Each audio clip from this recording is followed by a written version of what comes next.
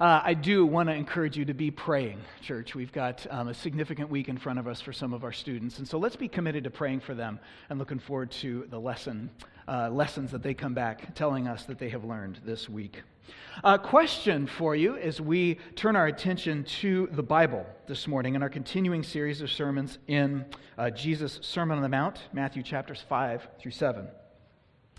A number of years ago, the question's coming in a second, my wife and I had an interaction with a dear Christian lady, not this church, at another church, who I think was very sincere and loved Jesus.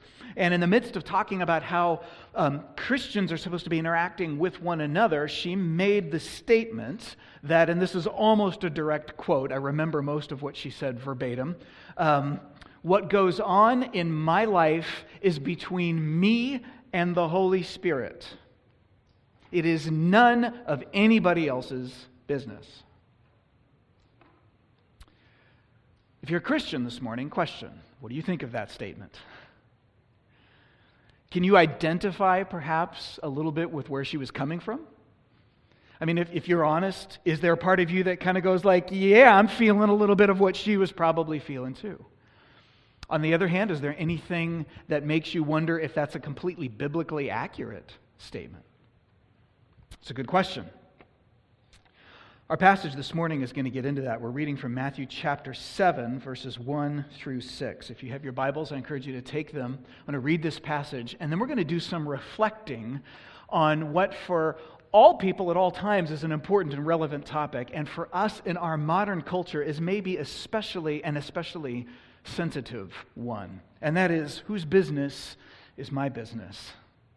Matthew chapter 7, verses 1 through 6. Our Lord says to his disciples, "Judge not, that you be not judged. For with the judgment you pronounce, you will be judged, and with the measure you use, it will be measured to you. Why do you see the speck that is in your brother's eye, but do not notice the log that is in your own eye? Or how can you say to your brother, 'Let me take the speck out of your eye,' when there is a log in your own eye? You hypocrite. First, take the log out of your own eye. Then you will see clearly to take the speck out of your brother's eye.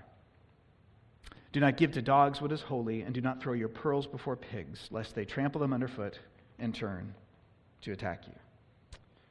This is our Lord's word for us.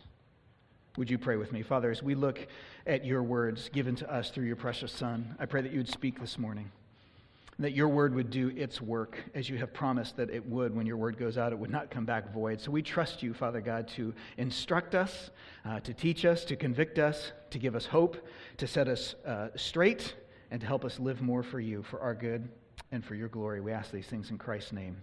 Amen. Maybe one of the most familiar and most often quoted parts of the Sermon on the Mount, perhaps one of the most often misquoted. Judge not. Boy, who in modern America can't get behind that? Right? Don't judge. There it is in the Bible, black and white. Well, red and white, depending on what kind of Bible version you have. I mean, it's biblical, so who can argue with it? That's practically our modern American cultural mantra, right? Don't judge me, bro.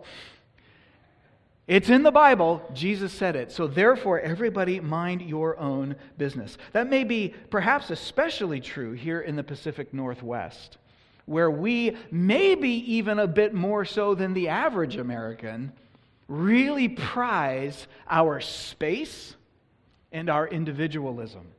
Particularly if you were raised on the far left coast here, or particularly the Pacific Northwest, you might not even realize if you moved here from other parts of the country, you notice there's sort of cultural differences even amongst regions.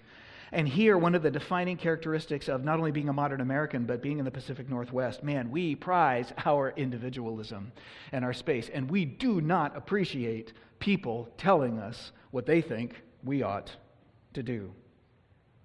Now, oftentimes, that's not just cultural. Oftentimes, that's been reinforced by bad experiences many of us have had. And many of those bad experiences, unfortunately, have taken place in churches.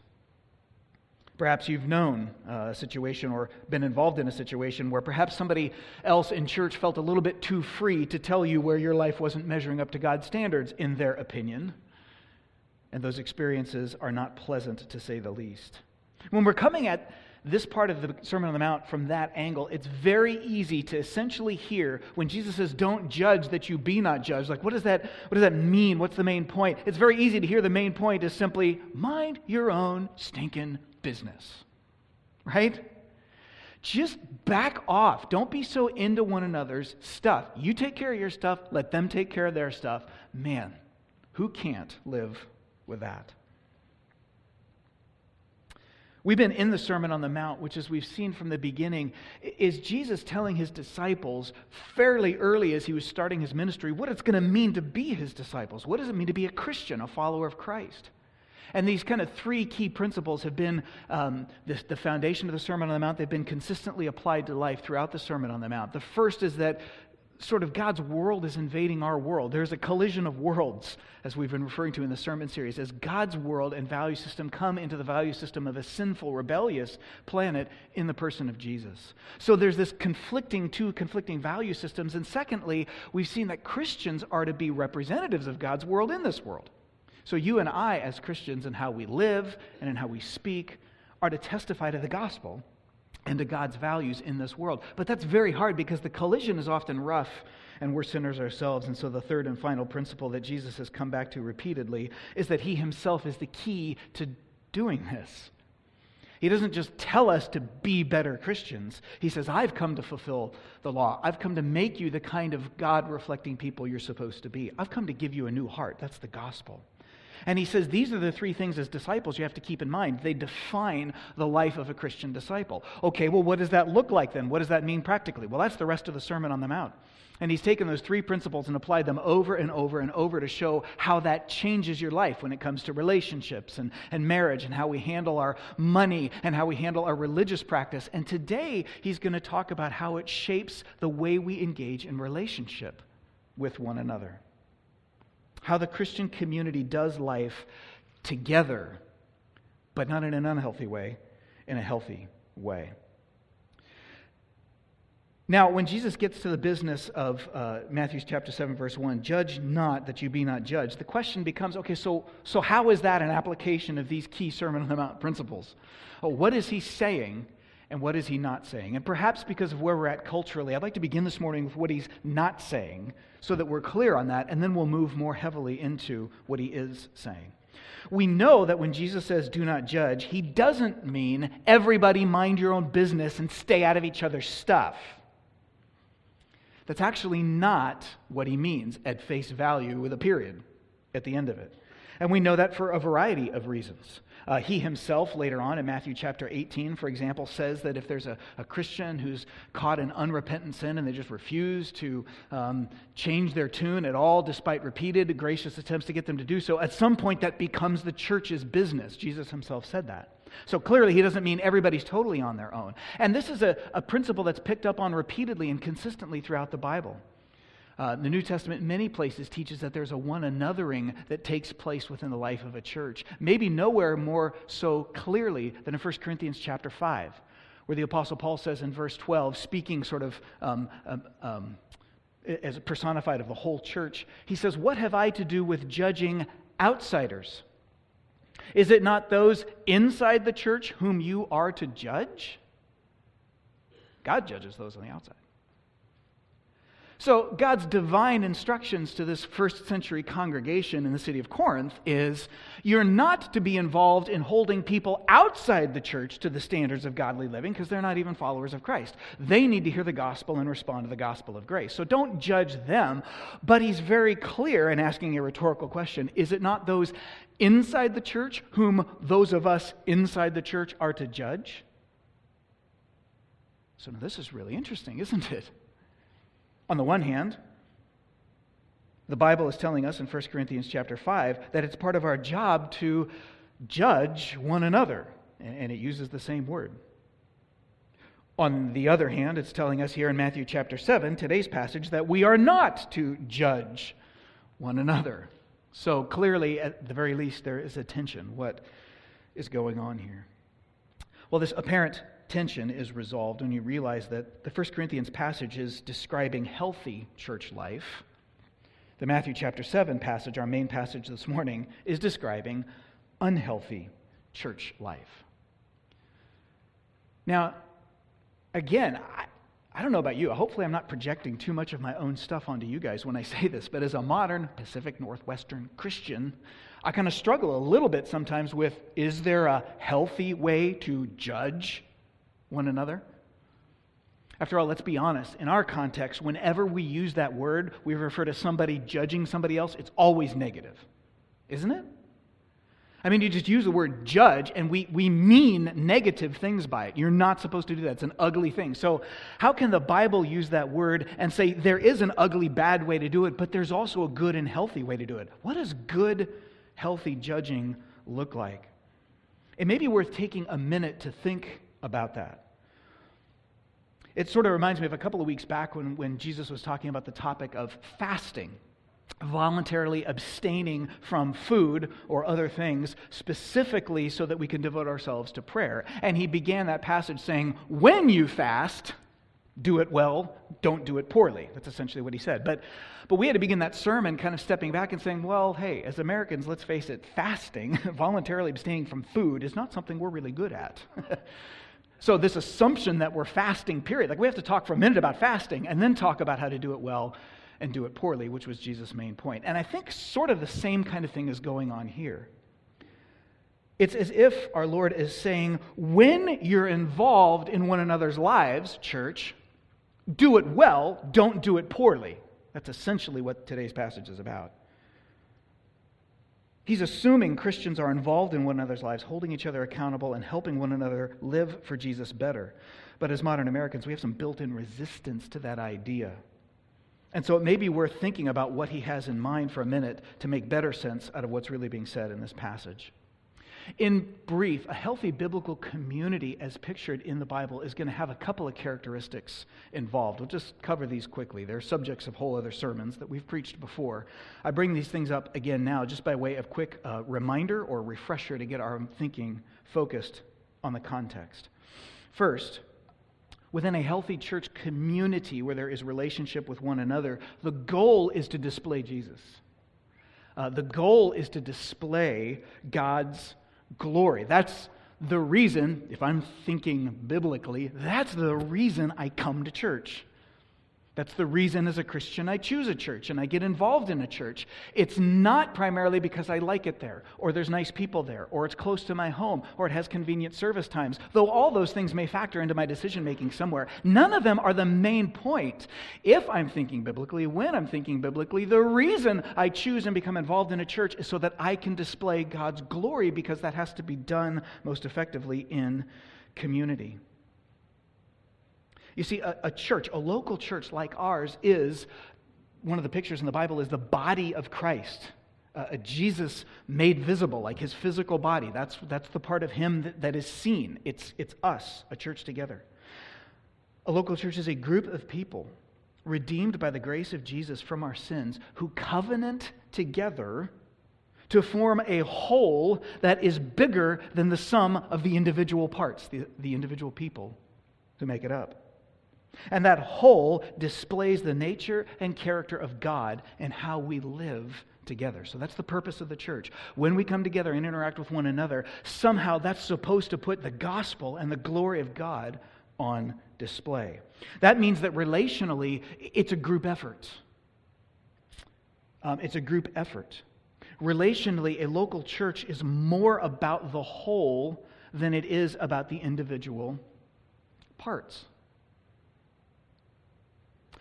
We're not primarily an unconnected crowd that coincidentally chose to shop at the same religious store. I go to that church because it's close, and a lot of other people go there because it's close too, and we have no connection with one another. We just all happen to choose the same place, but there's no implication in our relationship with one another. That's not primarily the vision of a church community. Maybe a better image would be that of a team working together to accomplish a goal that the individuals could never accomplish on their own. Perhaps like a group of climbers ascending a world-class peak. We're tethered together, And we all make it or don't make it together based on how the whole group functions. Nobody gets left behind, and everybody is needed to get the job done. And all of this happens, thirdly and finally, under God's authority, not man's. This all happens under God's authority. The kind of team or community that displays God's glory is something that individual Christians opt into. I choose to become a part of. I join the team. I pledge to do my part for success. I invite the input of fellow travelers into my life to an appropriate extent. We'll talk about that in a moment. Because that's what our Lord commanded us to do. That's why we do it. Not because it's what people want, not because the pastor said so, not because that's what my mom thinks, that's what made my mom happy, or my husband or my wife happy. It's because that's what our Lord said. This is captured so beautifully in Ephesians chapter 5, verse 20, 21, which tells, again, a congregation of Christians in the first century, much like us, submit to one another out of reverence for Christ. That submit to one another is biblical community. That's church. There's a sense in which, like, I lay down some of my rights for you and for the greater good that we have all been called together by Jesus to accomplish. I consider other people's needs as greater than my own, for example. I invite you to speak into my life to an extent, and I pledge to take the time and energy to speak into your life. These are all ways that we submit to one another. We give our individual rights to the larger group, and we don't do it for one another's sake, ultimately. We do it out of reverence for Christ, because Jesus is so holy to us, because Jesus is so beautiful to us. We delight to put him on display in his community. So we choose to join a church out of reverence for Christ. So the point of all this is that there's this mutual submission thing going on in the biblical vision of what a local church like Harvest is supposed to look and feel like. It's an opening up of ourselves to others in our church, so that we can help one another put Jesus on display in how we live. So healthy biblical community does not mean me telling you how to live up to the standards that I think you should live up to. Well, in my opinion, here's what every family should do with their kids and school choice options. And you're not doing it, I'm going to call you out on it. That's not the kind of thing that's envisioned here. Rather, it's me helping you meet Jesus' standard, as clearly revealed in his word, of what he wants your life to be, which you as a Christian have already pledged yourself to. I'm just helping you along, because none of us can do it alone. By the way, you're helping me do the same thing. So that's the kind of community that God is envisioning. Healthy churches are not like hyper behavior control committees, where everybody's looking at one another going, are you doing the right thing? Are you doing the right thing? You're living the wrong way. Shape up. That's not the idea at all. It's more of a group of people that have locked arms together to say, how can we put Jesus on display and help one another live for him? And last thing I'll say on this, by the way, that's very practically speaking, one of the reasons we talk about formal church membership a lot here at Harvest. Among other things, when you formally join the church, it's a way of saying to everybody else, I'm in, right? I'm in. Not necessarily everybody who attends a church is at a place with Jesus where they're ready to make that commitment. So how do I know who I am doing life together with? Well, church membership is a way to do that. It's a way to say, I am part of we. I'm in. This vision of church is something I believe, I feel called to, and so out of reverence for Christ, I'm going to get involved and help do it here at Harvest. And that creates the space to invite us to get involved in one another's lives in healthy ways, not unhealthy ways. We'll talk about that in a second, because that's what our passage is about. And to encourage one another to live for Christ. It's a very practical way to do that. Formal church membership went out of style in a lot of churches in the 80s and 90s and early 2000s. And so there were a lot of churches like this one, actually, that had a formal membership process and never talked much about it. And so you get people who are essentially functioning as members and they've never formally joined the church. And that's on us. That's not on you guys. But one of the reasons we talk a lot more about that these days is what a delight to see people who have become Christians and landed here at Harvest and invested in one another's lives and are really kind of doing the reality of membership, step up and say, hey, and I'm going to formally join because I'm in. And this isn't about me. This is about the glory of God together. It's a beautiful thing. Well, okay, that brings us to today's passage. Culturally, regardless of how we feel about that, the biblical vision is that we're involved in one another, mutually submitting to one another's, involved in one another's lives out of reverence for Christ in a healthy way. Now, Jesus assumes that some version of this kind of one anothering is understood, that our Christian life is not a purely individual affair, it is a group activity. That was largely understood within the first century context. And in Matthew 7, what he says is, okay, now when you're doing that, do it well, don't do it poorly.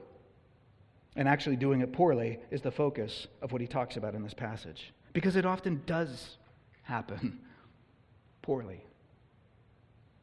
Doesn't it?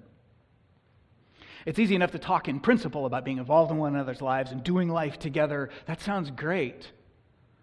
But in reality, when a group of Christians comes together, a group of sinners has come together. And sinners bring their sin to the table. And we don't always have one another's best interests in mind. We have our own sin, we have our own pride, we have our own issues, and it messes everything up. That's why many of us get uncomfortable with this kind of talk. It's not just our cultural bent. For some of us, any talk of being involved in one another's lives conjures up images of high-control religious environments, almost like semi-cult-like, like we all report to one another and somebody else tells us how to live our lives, and that just immediately sounds creepy. Or maybe it actually conjures up experiences, the things that you've seen, or stories that you have heard, of stuffy gatherings of hyper-nosy busybodies who have nothing better to do than get involved in each other's lives and tell one another how to live. That's not the glory of God. Some of us have experienced that. Maybe you've had an encounter with somebody who maybe felt that they had full freedom to point out something in your life that wasn't quite measuring up. And perhaps what they pointed out was a little bit more opinion than actually Bible. You come away from an experience like that feeling condemned, feeling defensive, feeling judged unfairly, feeling kind of burned. It's natural to kind of recoil and say, not interested in going back there anymore. In this passage in Matthew 7, Jesus tells us why that happens. And he tells us how to avoid it. He warns us about a problem with the human heart, and he shows us how to get it right. The solution, it turns out, is not to avoid this vision of biblical community altogether, retreating behind the seemingly safe and very culturally acceptable walls of, hey, don't judge me, bro. You live your life, let me live mine. That's not actually the solution to the problem. The solution, it turns out, is much more penetrating, much more difficult, and much more life transformative. The solution is a new heart. Let's look at what Jesus says here. Don't judge, he tells us, that you be not judged. If you go around judging people, they're going to judge you back. And guess what happens to that wonderful biblical community that's supposed to be taking place? It just falls down flat like a sandcastle hit by the incoming tide. It's just over. It's just over. So what does that mean? What is this negative kind of judging one another that destroys God's vision for biblical community? He tells us what the root of the problem is. And not surprisingly, if you've been around the Bible for any length of time, the root of the problem is sin in the human heart. Look at verse 3. Jesus not only zeroes in on the issue here, but he phrases this very poignantly. He phrases it as a question. And the reason he phrases it as a question is he's trying to get our attention. He's trying to provoke reflection on ourselves. He says, verse 3, why do you see the speck that is in your brother's eye, but do not notice the log that is in your own eye? Now, let's just pause and think about that for a second. So clearly he picks up on this fairly well-known image where, somebody gets a speck of something in their eye and they got to get it out. Of course, the problem, if you've ever had, something stuck in your eye, a piece of sawdust or whatever, is you can't see your own eye, unless you get up like close to the mirror. If you're out in a place where you don't have a mirror, it's like you need somebody to come like, hey, is this thing, where is it? What's going on? So he kind of picks up on that common experience, and then he adds this kind of really fun, crazy hyperbole to it to make his point, right? Here's this brother or sister in Christ with this speck in their eye. Something's wrong about their life. Something isn't measuring up. And yet you've got this whole log stuck in your own eye. Like they've got this tiny little piece of a log that came from like chopping wood or something that broke off and got in their eye. You've got the whole thing shoved in your face. I mean, it's clearly ridiculous. I've got to believe that Jesus kind of had a wry little smile when he said this. And I got to believe that the crowd sitting around listening to him probably chuckled as a little murmur went through. Because it's obviously over the top. He's using this not only to get our attention, but to help us see by hyperbole, by exaggeration, this crazy difference. So his point is pretty clear. You're pointing out a problem. Or actually, he's not even gotten to the pointing out yet. He says, you're seeing. Why do you see, he says, the speck in your brother's eye? You haven't even talked to your brother yet. He's just getting us to reflect on the problem. You see the problem or the shortcoming in a brother or sister in Christ in their life. But you've got a comparatively massive set of problems in your own life, and the problem is you don't see it. Why is that, Jesus says? It's a very poignant way to put it, isn't it? He's inviting us to stop and think about it. I guess that is true, isn't it? He's inviting us to reflect on human nature, our own nature. Why is it we're the kind of people who so quickly see what's off in somebody else's life, and we so often don't see what's off in our own lives, even when the thing that's off in our own lives is much bigger and much more obvious? We still don't see it. What he's saying is we've got this deep-seated issue that we have to realize, that we are not at all objective when it comes to evaluating our own lives.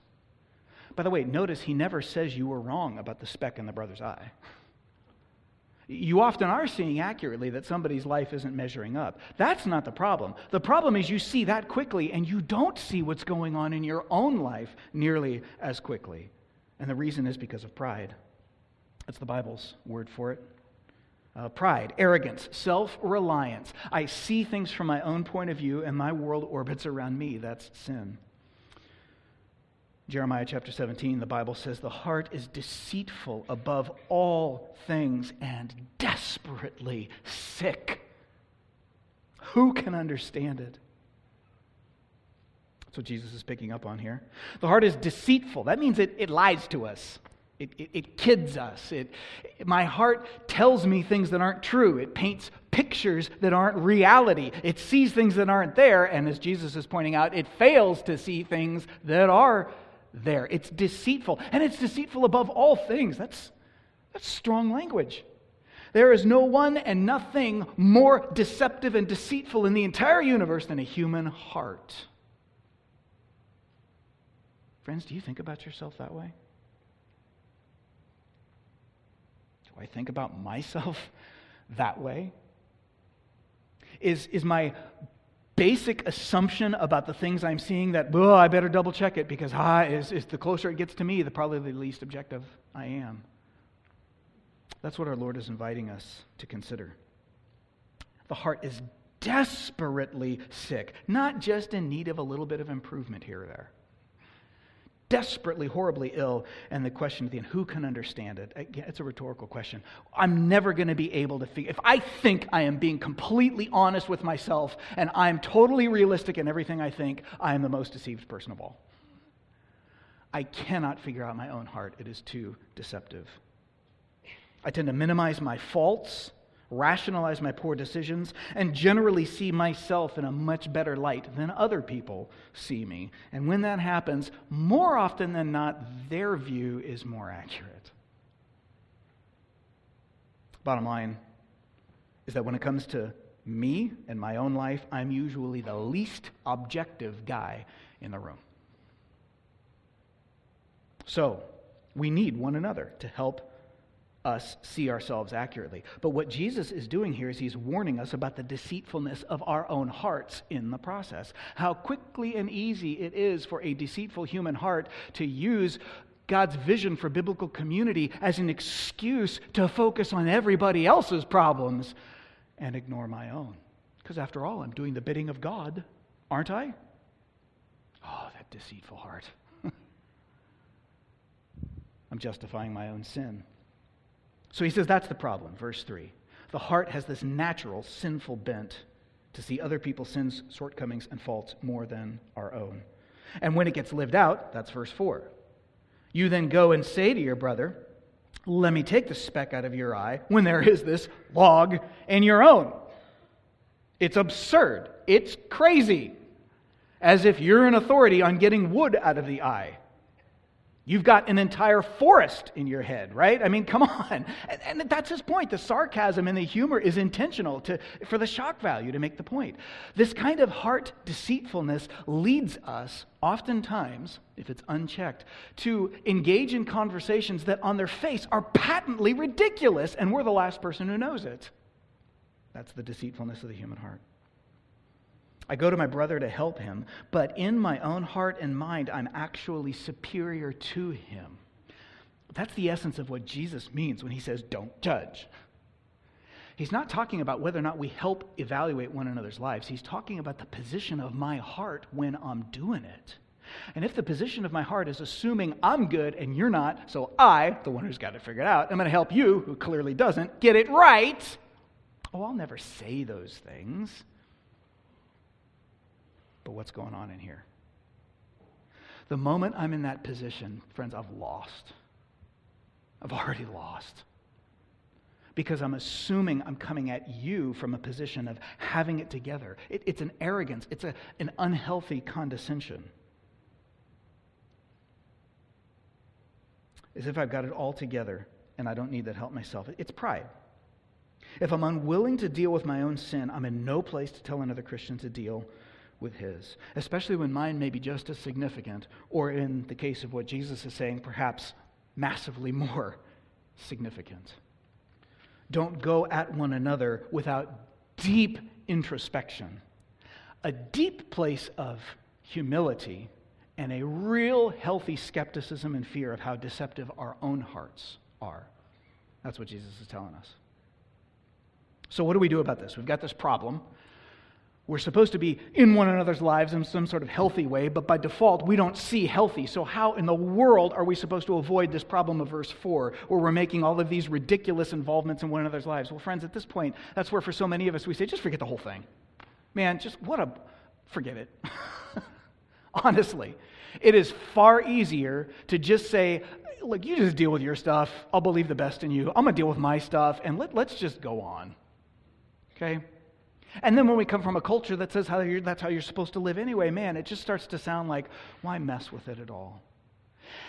And what I find interesting at this point in the passage is our Lord could very well have said those exact words. And it still would have completely fit the context. Verses 1 through 4 could have read exactly as they do.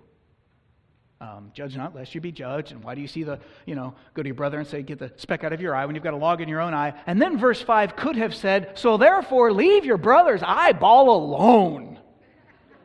Right?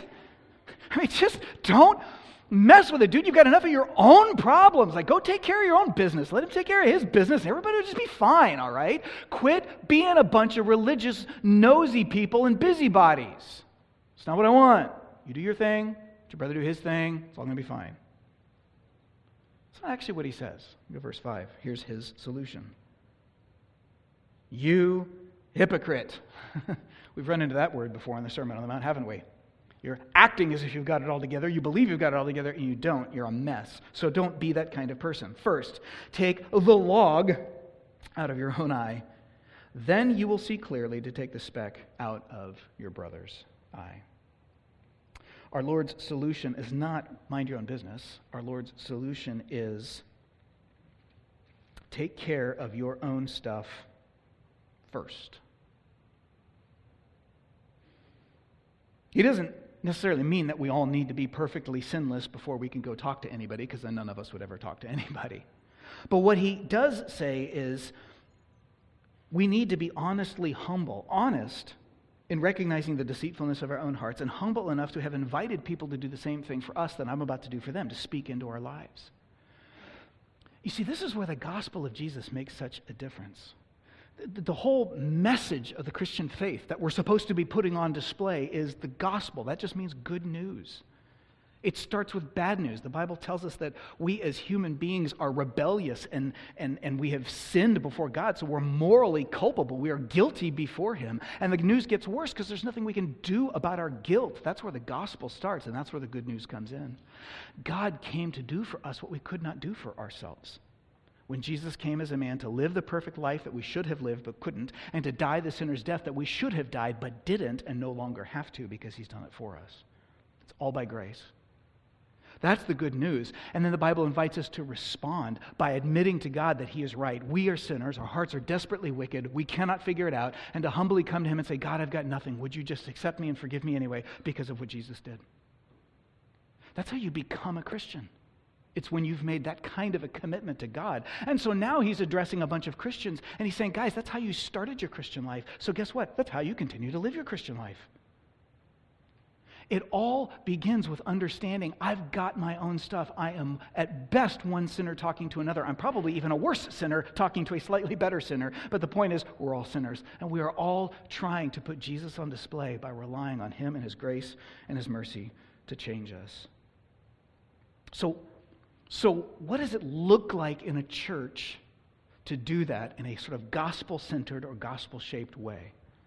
We don't avoid getting in one another's lives, but we're not a bunch of busybodies just telling one another what to do and judging each other. How does that look? Is there anything in between those two extremes? As we turn the corner for home, let me suggest a few things that can help us think this through. More could be added to this list, but this is hopefully a good start. First, doing this well looks like repentance. It looks like repentance. And that's a word, as Christians, that we are very familiar with, are we not? We know, if you're a Christian, you know what it means to repent. It means to admit to God that I am wrong, and on my own, my heart is desperately sick. I cannot live a perfectly righteous life. And so I am turning away from the lifestyle of self-reliance where I'm even trying. God, I'm just turning toward You. I bring nothing to the table.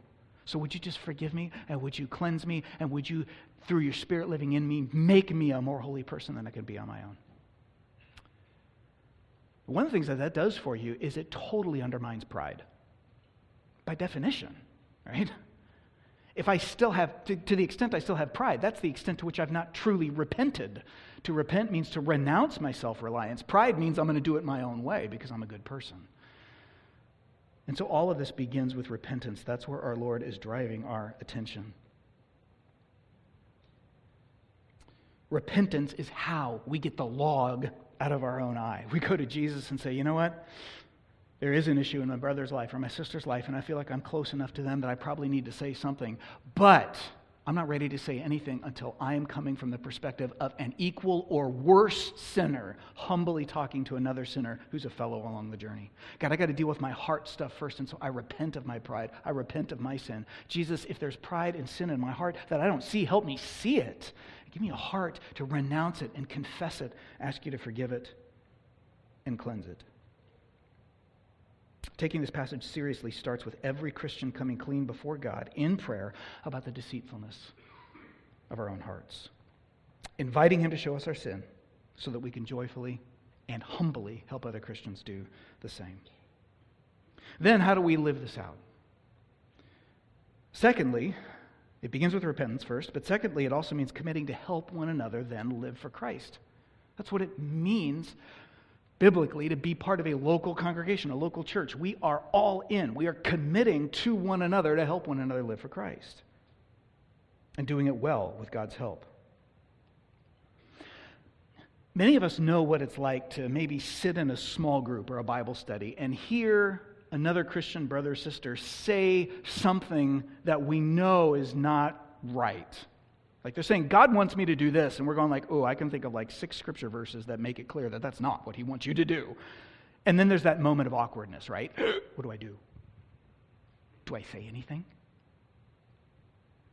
Or maybe we know somebody, a family member, a friend, and we just see them living out a pattern of behavior, maybe because they're under a lot of stress or a lot of pressure in some area of their life, and they've started down a road that it's like, wow, you're a Christian. Like, I know you love Jesus, but everything you're doing is not reflecting Jesus here. And then it's like, but what do I say? What does it look like to support a brother or sister in Christ? I don't want to, kick somebody when they're down or make them feel worse if they're already feeling bad. And so we get in that wrestle. You know what I'm talking about? What does it look like to be involved in one another's lives well? In general, there are exceptions to all of these statements, but in general, I think 4 things can help. First, doing it well means pausing, praying, and checking my own motives.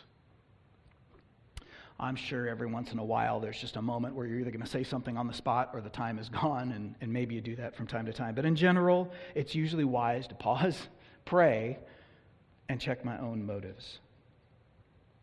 You see, again, this acknowledges the deceitfulness of the heart and some self-awareness. Most of us either tend to be kind of truth tellers or relationship nurturers, right? I mean, all of us like both of those things, but by default, by the way we're wired, we tend to lean more one way than the other way. And if you recognize that you're leaning more toward the truth teller side, you're usually the kind of person who's really agitated. You want to make sure everybody gets it right.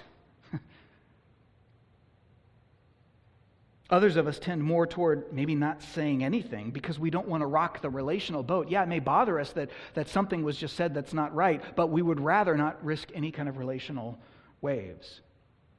Either way, whatever your natural tendency is, check your motives. God, am I going to say something just to set them straight?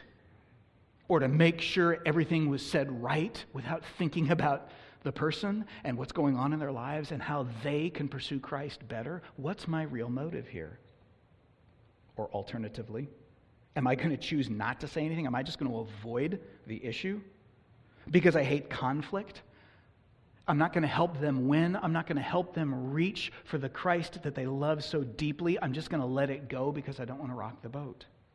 Either way, God's glory in their life may not be my main motive, at least not at first. Pausing, praying, and inviting God to check our own motives lets us reframe our thinking, humble our hearts, and make sure we know why we're doing what we're doing. Secondly, if I am going to go talk to a Christian brother or sister about something in their life, asking questions and listening is usually a good first step. Again, there's probably exceptions, but in general, that's usually a good first step. Questions, genuine questions, followed by a period of actually listening for the answer, is usually a better way to start than declarative statements about what I see going on in your life and what you need to do about it. That just kind of shuts down conversation and communicates. There's no relationship here. There's only evaluation. Questions say, hey, I'm noticing some things. I'm concerned about some things, but where are you at in the process? Let's talk. To ask a question is itself an admission that I may be seeing some things accurately, but I probably don't have the whole story. Maybe you've thought this through more than I'm aware of. Maybe there's more information I don't have. I totally see how that could be the case. I'm not assuming you're completely wrong here. I just have some questions. Can we talk? And you ask a question, and then you listen. And sometimes it turns out that, wow, they actually had a good reason for thinking what they're thinking or doing what they're doing that you didn't know about. And you're like, wow, that makes so much sense. Thank you for that. Let me pray for you. How can I walk with you in this and encourage you in this? Other times, there is no other information. I'm just truly living contrary to the way God wants me to live. But when you come to me and ask the question, it leads me to say, okay, am I living consistent with God's will or not? Questions like, how do you think Jesus wants to make his name great in this tough situation you're in? I don't know. I'm not thinking about that. I'm just thinking about the fact I'm in this tough situation and I'm praying God will get me out of it. That's all I want right now. Well, see, what you just said to me without saying it is, yeah, but you're a Christian. You want much more than that, right? You want God's glory, not just comfort. Yes, of course that's what I want. Thank you for helping me see it. But you see, when you come at me and just tell me that, I'm defensive. When you ask the question, it invites me to consider. Asking questions and genuinely listening is a good way to lead off. Third, relationship matters. Doing this well recognizes that relationship does matter. Even within a church, especially a church our size, any church more than 20 people, and definitely by the time you've gotten to a few hundred people, there's no way that even all of the members who have formally joined are going to actually have close relationship with one another. And doing this well recognizes that within a church, those who are the closest relationally to a person are usually the ones who are best positioned to remove eye specks. You know what I mean? Usually the ones who are the closest relationally are in the best place to ask a question without it coming across as overly judgmental, because the relationship has already convinced me by experience that you're for me and you're with me. And the more I know you and the more I trust you, the more I'm able to let my guard down with you and not feel threatened by you, because I know where you're coming from. Somebody else who I don't know, they come at me with some hard question. I'm like, I don't know if you're being arrogant and judgmental or not, but if you're my friend, I pretty much already know you care about me. And that makes it a lot easier to listen to. A good friend of mine who was a mentor of mine for many years used to like to say that relationships are like a bridge. Friendships are like a bridge. And the stronger the bridge, the more the weight of truth you can drive across it without the bridge collapsing. I think that's a good analogy. The more I know you and trust you, the more hard truth I can hear from you, and I can take it because I know you're with me and you're for me. Sometimes we don't want to say anything because we're afraid it might hurt the relationship. But friends, often it's the exact opposite that's true. Relationships, the stronger they are able to handle the truth. And that's why one of the most fundamental commitments of being a church member is I'm going to go pursue relationships with a group of people that I can get to know well so we can invite one another into our lives. So relationship matters. Doing this well means pausing, praying, checking my motives, asking questions and listening, recognizing relationship matters. Lastly, it means forgiving and being forgiven. Forgiving and being forgiven. Here's the bottom line. Relationships are risky. We all know that, right? There's no such thing as a relationship in which people will not get hurt, in which there's no risk of things not going the way you want them to, because we're all sinners. At some point, we will mess this up. We will. I'll stay silent and watch a friend, drive themselves off a cliff when I could have put up a warning sign and I should have said something and I didn't. Or I will go in and speak maybe too definitively when I didn't have the whole picture. Sometimes we're going to do this poorly, but we're Christians. We're Christians. Repentance and forgiveness are the foundational bedrock of our entire experience with God, and therefore of the entire experience that a group of Christians in a local church is supposed to have with one another. So, when I've failed to invest well in the life of a Christian friend, I need to be humble enough to go to them privately and just own my missteps, my sins, and ask him to forgive me. I saw this coming and I should have said something and I let my fear over how you might respond stop me, and I feel like I did you a disservice. Would you forgive me? I said something to you and I jumped to conclusions. I now realize that I shouldn't have. That's on me. Would you forgive me? I'm sorry. Do you know what kind of a healing balm that is in a relationship? Colossians chapter 3, verse 13, the Bible says to a group of Christians like us, bear with one another. And if anyone has a complaint against one another, Christians in a local church, it's going to happen, forgive each other as the Lord has forgiven you, so you must also forgive. All of that puts Jesus on display. It shows a world that would rather say, don't judge me, bro. That there's something a lot more to just individualism, and there's something way more than kind of nosy, busybodyism. I think I just made that up on the fly, but go with it, okay? It says there's something much greater than that. There is a community in which people can submit to one another out of reverence for Christ, and it's beautiful because it reflects who God is. May God continue to create more of that kind of community in our independent, self-reliant Pacific Northwest today than he did yesterday, all for his glory. Would you pray with me to that end? God, we come to you as your people in your church, recognizing that this business of judging and being judged is a very live one, and it's uncomfortable. And we recognize the truth in so much of what you say and the pride in our hearts. And I, for one, recognize the pull of just saying, man, everybody keep their space, because we recognize this can be overdone and done poorly in so many ways. But Jesus, I pray as a people, you would give us a heart to first and foremost understand that our heart is deceitful and desperately sick, and to lean on you in humility, clinging to you to cure our hearts. And from that place of humility, to love and serve one another through relationship, through prayer, through grace, all to see your glory manifest in one another's lives. Not to feel better about ourselves, not to make ourselves look good, but Jesus, to make you look good. God, I ask that you would make yourself look good in this church and how we relate to one another. And give us a heart to rely on you to make that happen more. We pray these things as the group of people at Harvest who love and worship your name. Amen.